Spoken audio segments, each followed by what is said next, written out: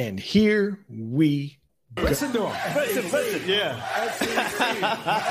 That didn't You are Locked On Sooners, your daily podcast on the Oklahoma Sooners. Part of the Locked On Podcast Network, your team every day.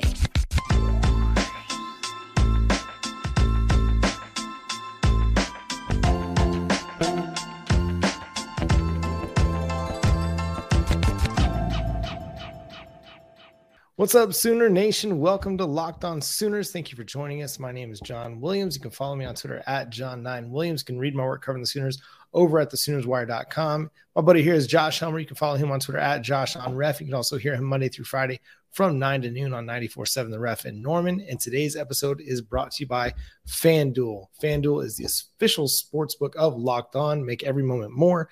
Visit FanDuel.com/LockedOn today to get started. Josh, it is official. The Oklahoma Sooners, the Texas Longhorns, heading to the SEC in the 2024 season, or for the 2024 season. Your initial reaction to the report? It's done. It's done. It's exciting. And I think Oklahoma fans were ready for this moment to arrive. There was, a big step on the brake pads seemingly applied last week, but in the way of negotiations, sometimes when reports like that come out, maybe it was a little bit misleading, and then you have to get kind of into the weeds on it, and you see that the language of, hey, if they can just get through one or two final elements, they're on the 1 yard line of the deal, and ultimately into the end zone we go, into the SEC we go. The deal is done, and, without getting into too much of the financials tonight, because frankly, Ross Dellinger and Heather Dinich and even a lot of the national voices covering this, John, I think are probably still trying to, in their own way, totally figure out what this all means in terms of we know just the generic buyout combined number for Oklahoma and Texas is $100 million. I can tell you that $42.6 million is what Big 12 schools per school earned in this last, revenue calendar year that we know of, which would have been 2021, 2022. So just from that alone, John, we know that $50 million for Oklahoma, 42.6 is what these schools in the Big 12 got in this last go around. So from where I'm sitting, man, without knowing just the ins and outs of what is Oklahoma getting in its first year financially from the SEC, from the ESPN deal, bottom line is Oklahoma wanted to move on. They wanted out. The Big 12, they wanted this done a year ahead of schedule so they could move on with their future. And, from where it could have been financially, John, I feel like it really is kind of a bargain for Oklahoma. Well, you look at the numbers that they would have had to pay on an exit agreement leaving after the 2025 season based on the contract that they had with the Big 12, which was $80 million. They're only having to pay the Oklahoma Sooners, that is. They only have to pay $50 million. It's a combined $100 million between the two schools. Like, that is a win. That is a bit of a bargain. Yes, it's a lot of money to shell out, but it's significant that you get to start having your SEC schedule in 2024. You get to start hosting SEC teams in 2024. It's going to be good for your town, good for the brand, good for the network. ESPN gets what it wants in Oklahoma and Texas joining the league when their new deal with the SEC goes into effect in 2024. So I think it is a win-win-win all the way around. The Big 12, they are able to get a sizable chunk of change upon this exit, and they also get to kind of move on as well. They get to start building their brand as, maybe the third best conference in America, kind of battling out with the ACC, but it's a situation where they don't have to sit and have this OU Texas thing lingering and hanging over their head for the next 2 years. This is something that's done now. A year and a half from now, we know Oklahoma and Texas will be going to the Big 12 to the SEC, and the Big 12 can start really pushing their newer schools, the Big 12 as it is, or as it will be, and kind of moving on with life without Oklahoma and Texas. And so I think all the way around, it just allows everybody to move on. You're not sitting there just wondering when's this going to happen. It's not going to be the biggest talking point every single week in Big 12 football. We know it. It's done. It's final. Everybody can start actually gearing up for spring ball and start focusing on what's happening on the field. The 2024 recruiting class, the 2023 season, and just focus on football. And I think that's going to be a good thing for Brett Yormark, good thing for the Big 12, because the more that this OU Texas thing hung over everybody's head, the more it took away from, what was a fantastic season for the Big 12 this year, where they really showcased the depth that they have as a conference, and then had a team go to the college football playoff and the national championship. Now, obviously TCU, that story took a lot of, it carried a lot of the news cycle, the media cycle, but there was always still that lingering, when's OU and Texas going to go? When are they going to go? Is 2024 or 2023 going to be the last season? Now we know that it is for sure. And there's a lot to kind of take away from that. The way that the schedule played out for Oklahoma in particular is very interesting, considering that now this is the last year that they'll be playing in the Big 12. Yeah, I'm just fascinated to, as this goes along, figure out what the immediate share is going to be for Oklahoma and Texas in the SEC. I think that's a really interesting puzzle piece here for those two in terms of, how punitive in a sense is this for both? To me, basically on the surface, it kind of sounds like, okay, they're giving up 1 year's worth of revenue in the Big 12 to get out, and then they're not going to get a full share in the SEC their first year over there, but they'll probably get a pretty healthy share. So all things considered, it's just, I think, a win for sort of everybody involved, right? The Big 12 acted quickly. One of the interesting pieces of the Ross Dellinger piece was that there were 3 orders of business for Brett Yormark in year 1 as the Big 12 commissioner. Number 1 was, okay, expand, which mission accomplished. You got BYU, Houston, Cincinnati, UCF. You got that part taken care of. And, oh, by the way, the 8 existing Big 12 schools, they gave up cash, I think 16 combined over the 2 years per school to get those schools in. So that was step 1. Step 2, get OU and Texas out. Take care of the exit fee. Get it taken care of. And then step 3 is more expansion. So that was kind of an interesting nugget from Dellinger. But obviously for these Big 12 schools, John, it's good for them, because guess what? Not all of this cash is going to Fox, just a small percentage of it. And, if you miss some of the other details of it, part of what got this deal done, remember, Fox was a hang up here. And one of the things they did was swap the Michigan-Texas location, the 2 dates.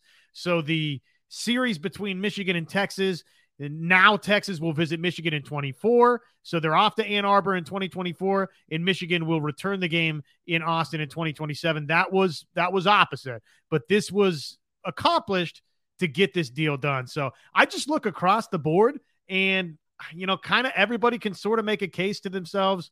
We're a winner in the deal, right? We kept hearing that phrasing, everybody wants to be made whole. And John, yeah, Oklahoma, Texas, if you could have paid less than $50 million, sure, you would have loved to have paid less than $50 million, but it's a far cry from $160 million. The Big 12 schools, you're getting some of that cash back that you gave out to get these schools in straight away. For Yormark, it looks like he's got things put together, right? Because he got the deal done with those schools, and he got OU and Texas out so quick. So everybody has something to feel good about. The TV networks, they can feel good about it. So it's a win-win-win for everybody, I think. Yeah, the rare win-win-win where it seems like, based on the statements, everybody was, in good feelings, good standings as things transpired. And this is what business looks like, right?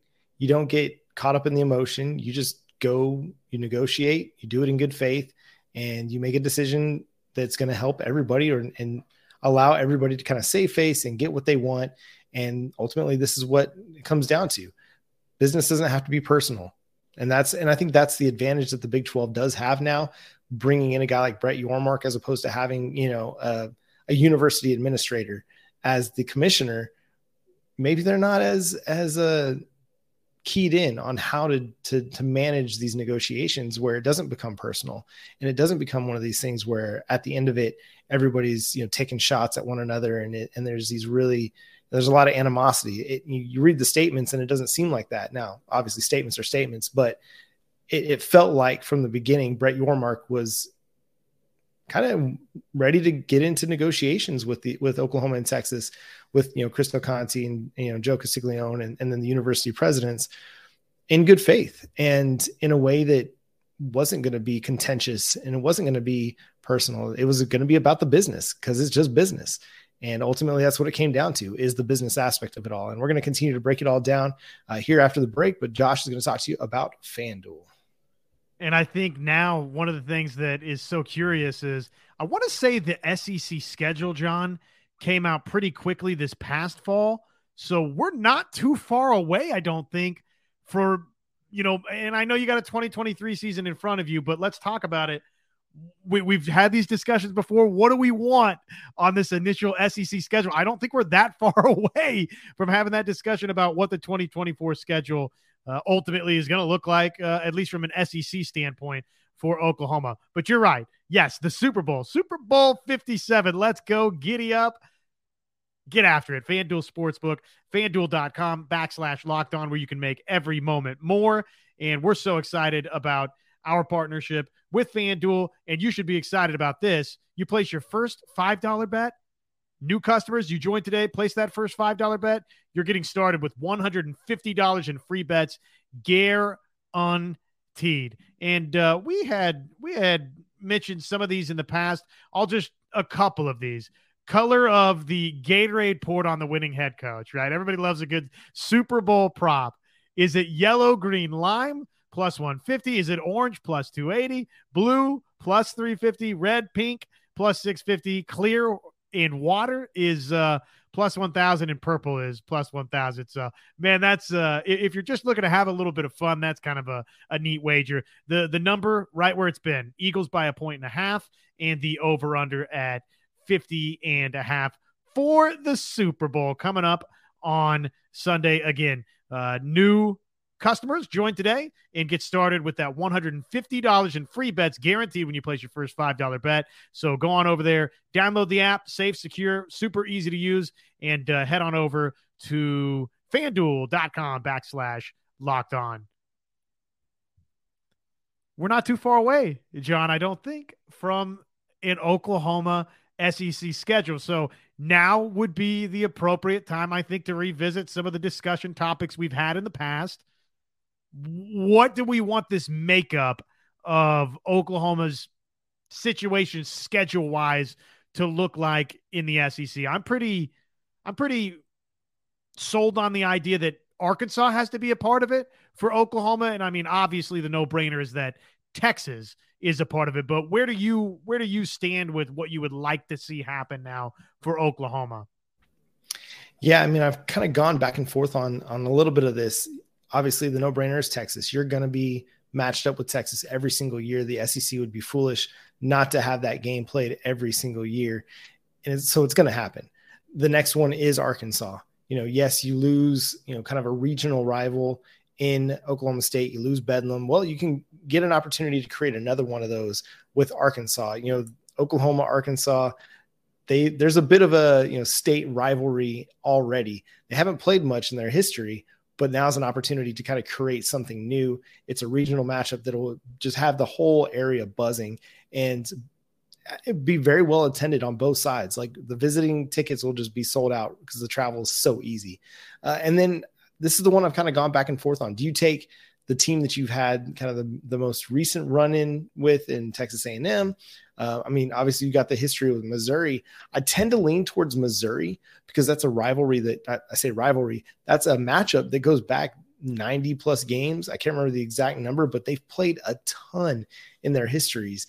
And I think you can do a little bit more maybe with Texas A&M in some of those, other kind of Southern Southeast Conference teams like LSU, the Mississippi teams, maybe even Arkansas. You can get them involved as well. If you're looking at three permanent rivals, they don't all have to play each other.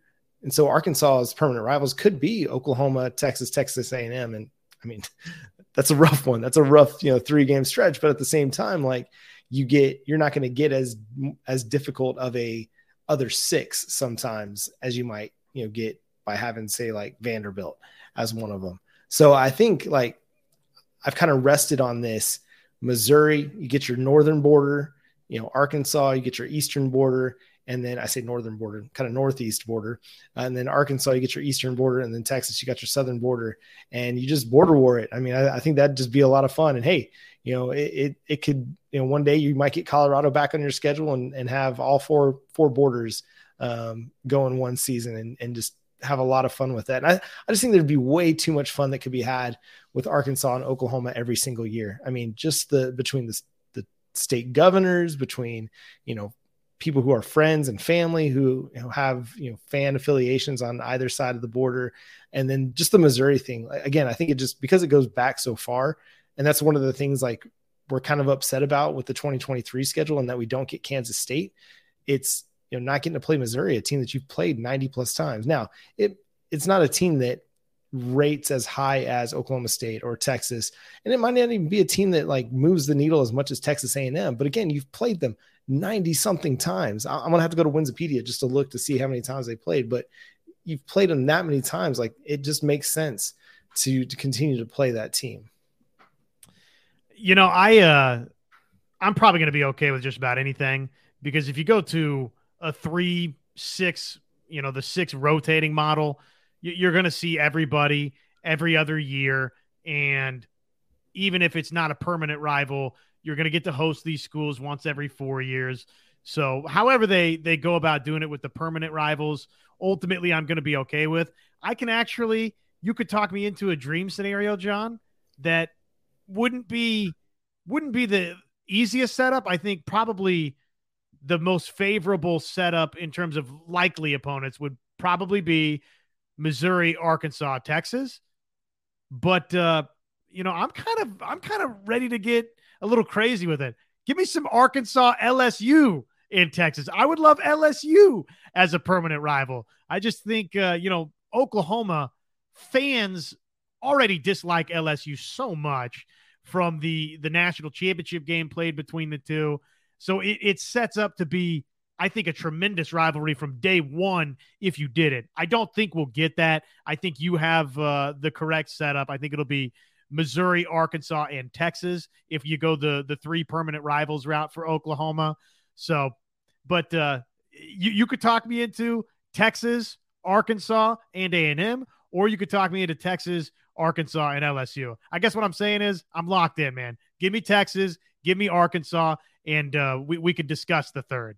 Yeah, we can wild card the third. And, Texas is going to get a really interesting one because they get to reunite with, Arkansas as a former Southwest Conference buddy. So that's that's the thing I really like about this move is it reunites some of the older rivalries, the Texas A&M thing, the Texas Arkansas thing, Oklahoma, Missouri. And then creates a whole new opportunity for college football where like we're not having to look 10 years down the road for an Oklahoma-Florida matchup, for example, or an Oklahoma-Alabama matchup. Like, you're going to get that on a regular basis. So you're going to get the Crimson Tide coming to Norman, which just seems crazy to think of. And you're going to get to go to Tuscaloosa. So it's going to be so much fun, every year when that schedule comes out, because it's going to create a lot of buzz, just kind of like this year did with the Big 12, because you didn't know exactly how the schedule was going to break down because you had so many teams that you weren't going to play everybody. That's going to be the same thing in the SEC year after year, is that schedule time will create a ton of buzz around the league because, you got your 3 permanent, but then what do those other 6 games look like on the schedule? I mean, I'm sure that they'll find some kind of rotation to make it all equitable, but man, it's going to be fun to figure out, okay, who are our road dates this year? Who's our home dates? Like, who are we going to have to travel to? It's going to be so much fun, man. And so we're going to talk about why this is important for Oklahoma, why this is important to do it now, as opposed to waiting until the 2025 season. Josh, hit me with that. Like, why do you think it was so important for Oklahoma, for Texas, for the, really for them to get this done now? So aside from the reasons of it's just kind of best for all parties, right, to rip the Band-Aid off, I do think from this standpoint too, John, you probably, with this 2023 signing class, spent so much of it selling the idea, hey, you're coming here to play in the SEC. Jackson Arnold, you're going to be our quarterback that is going to lead us to the top of the SEC and against Alabama and against LSU and on and on and on and on and on. And then all of a sudden it's like screeching halt there for a moment, right? Like, oh no, is Oklahoma going to be in the Big 12 conference now for the duration of this grant of rights? So you had, in my mind, without being on those Zoom calls or on campus for those recruitment, visits and meetings, John, it was pretty obvious that one of the things really across the board, not even just football, basketball, baseball, all of it, one of the selling points was, hey, come here to Oklahoma and you've got a chance now in this next group to be a member of the SEC and to compete in the SEC. So, not that it would have been, you would have been okay, right? And I think this staff's a great enough set of recruiters that they would have been just fine in the 2024 cycle, selling these guys on the idea that, hey, it's going to be a little bit longer than maybe we initially thought. But having said that, it's just easier since this is kind of the messaging you've already been passing along. It's just time for that message that you've been putting out there on the recruiting trail, John, to just simply be fact, not like, hey, when will we? We think it's coming up soon. Like, no, it's there's finality to it. Yeah, and then maybe as soon as 2024, you're getting games in Florida where you're getting an opportunity to play in front of a whole new set of recruits that know about you, but haven't yet gotten a chance to see your brand on TV. And potentially by that time, your defense is in much better shape, that you're putting out a Brent Venables Clemson style defense that kids are going to want to be a part of. And we know the offense is going to be really, really good. And they've already had a lot of success recruiting out of Florida, but now you're going to be on TVs in the Southeast on a regular basis. And so these kids, these prospects that come from this flourishing recruiting ground are now going to see your brand on television and be able to relate to that a little bit. So when they hear what coaches are talking about, they'll be able to see it on Saturdays and be like, yeah, that fast, aggressive physical defense that Brent Venables wants to deploy, I want to be a part of that. Or that up tempo, we're going to, run a ton of plays and sling it around the yard and run the football with some power run game. I want to be a part of that. There's a lot to potentially be excited about. Now you're going to be on a hold. Yes, you'll be on TV in your region in Texas and Oklahoma, but now you're getting to be in Florida, in Alabama, in Louisiana on a much more regular basis than you might have been before. The interesting thing now, just in terms of watching this next season play out and how the fan base responds to it and what are the results on the field going to look like, the conversation that I've heard a lot out there, John, and I know you've heard it too. We've had the discussion right here from, folks on the live show with us or in the YouTube comments portion, which appreciate you guys. Love your feedback always. The idea out there that, it's not the worst thing that we get a little bit more time to build up this roster. Okay, well, speaking of ripping the Band-Aid off, that's gone. So how are Oklahoma fans going to now view this? You want to win always, right? And you want to win big always. But now that there is, again, finality and it's clear that Oklahoma and Texas, this is it. This is it, and you're off to the SEC. The fan base, John, I think it ramps up for Oklahoma fans the importance of, hey, this cannot be anywhere close to 6-7 now. The Oklahoma fans need to see this Oklahoma team be 9 wins, 10 wins, back in the Big 12 championship game, win the Big 12 on the way out. Something, hey, knocking on the door of that, right? I think that now this season for Oklahoma, it really ramps up in importance now that we know this news, John. Yeah, and it gives everybody that kind of urgency, like, all right, we got to get ready. Yes, the Big 12 is tough. It is tough. But then when you're going to the SEC where the games are a little bit tougher, the games are more physical, the games are faster, and that's what you got to get ready for. But as I've mentioned, you're always chasing Bama, you're always chasing Georgia, whether you're in the SEC or not. So to me, it doesn't make any difference whether you're playing, you're trying to win a national championship from the Big 12 or you're trying to win a national championship from the SEC. The goal is still the same. You're still chasing the same teams. Might as well get in there with them, start mixing it up, see what you got, really evaluate yourself and figure out what you got to do differently. And to quote the great Ric Flair, to be the man, you got to beat the man. To beat the best, or to be the best, you got to beat the best. I butchered that. Sorry, Nature Boy. That's what you got to do. And you can't regularly prove yourself until you're in there mixing it up with the best. And that's Alabama and that's Georgia and, a little bit LSU. I mean, they won a national championship recently. They're really good this last year. And now Tennessee, like you've got to be in there with those teams, mixing it up. Like you have to. Otherwise, you're not going to be able to really ascend past what you've been, in particularly in the last decade. So to me, I was never afraid of going to the SEC, or never felt like, okay, now we got to build up the roster. We got to make sure we have a transition period to make sure everybody's on the same page. And we got this talent level right. Like, no, like you need to be ready to go. The SEC is not going to wait for you. They're not going to wait for you to get your roster right. So why would you want to wait to get your roster right? Like go in there, get your, take your lumps. If Oklahoma is Oklahoma and we're always going to be able to recruit because we're Oklahoma, then it shouldn't matter if we're taking lumps in the Big 12 or in the SEC, or if we're winning games in the Big 12 or the SEC. It doesn't matter. Oklahoma is going to be Oklahoma. As Bob Stoops said, nothing changes. And so why would you be concerned about having to go a year earlier than what you might have just because the level of competition is better? Nah, to me, that's scared. That's scared talk. And with all due respect to a lot of the greats in Oklahoma football who kind of mentioned that, I feel like that's kind of, sitting on the ball if you're Anadarko and just holding it and not trying to win, not playing to win the game. As Herm Edwards once said, or not Herm Edwards, I'm just mixing up everybody. Ray Rhodes, you play to win the game. And like, that's where I'm at. And so I think getting the Sooners to the SEC in 2024, it's the best thing for them because it then allows them to establish their new identity as an SEC team and really target the David Stones and be like, no, you're coming into the SEC as a true freshman and probably you're going to get a chance to play, or Williams and Nwaneri. Like you guys are going to be the first recruiting class that we have as an SEC team. How cool would that be? Man, and now there's these narratives as we get hot and heavy into the 2024 cycle.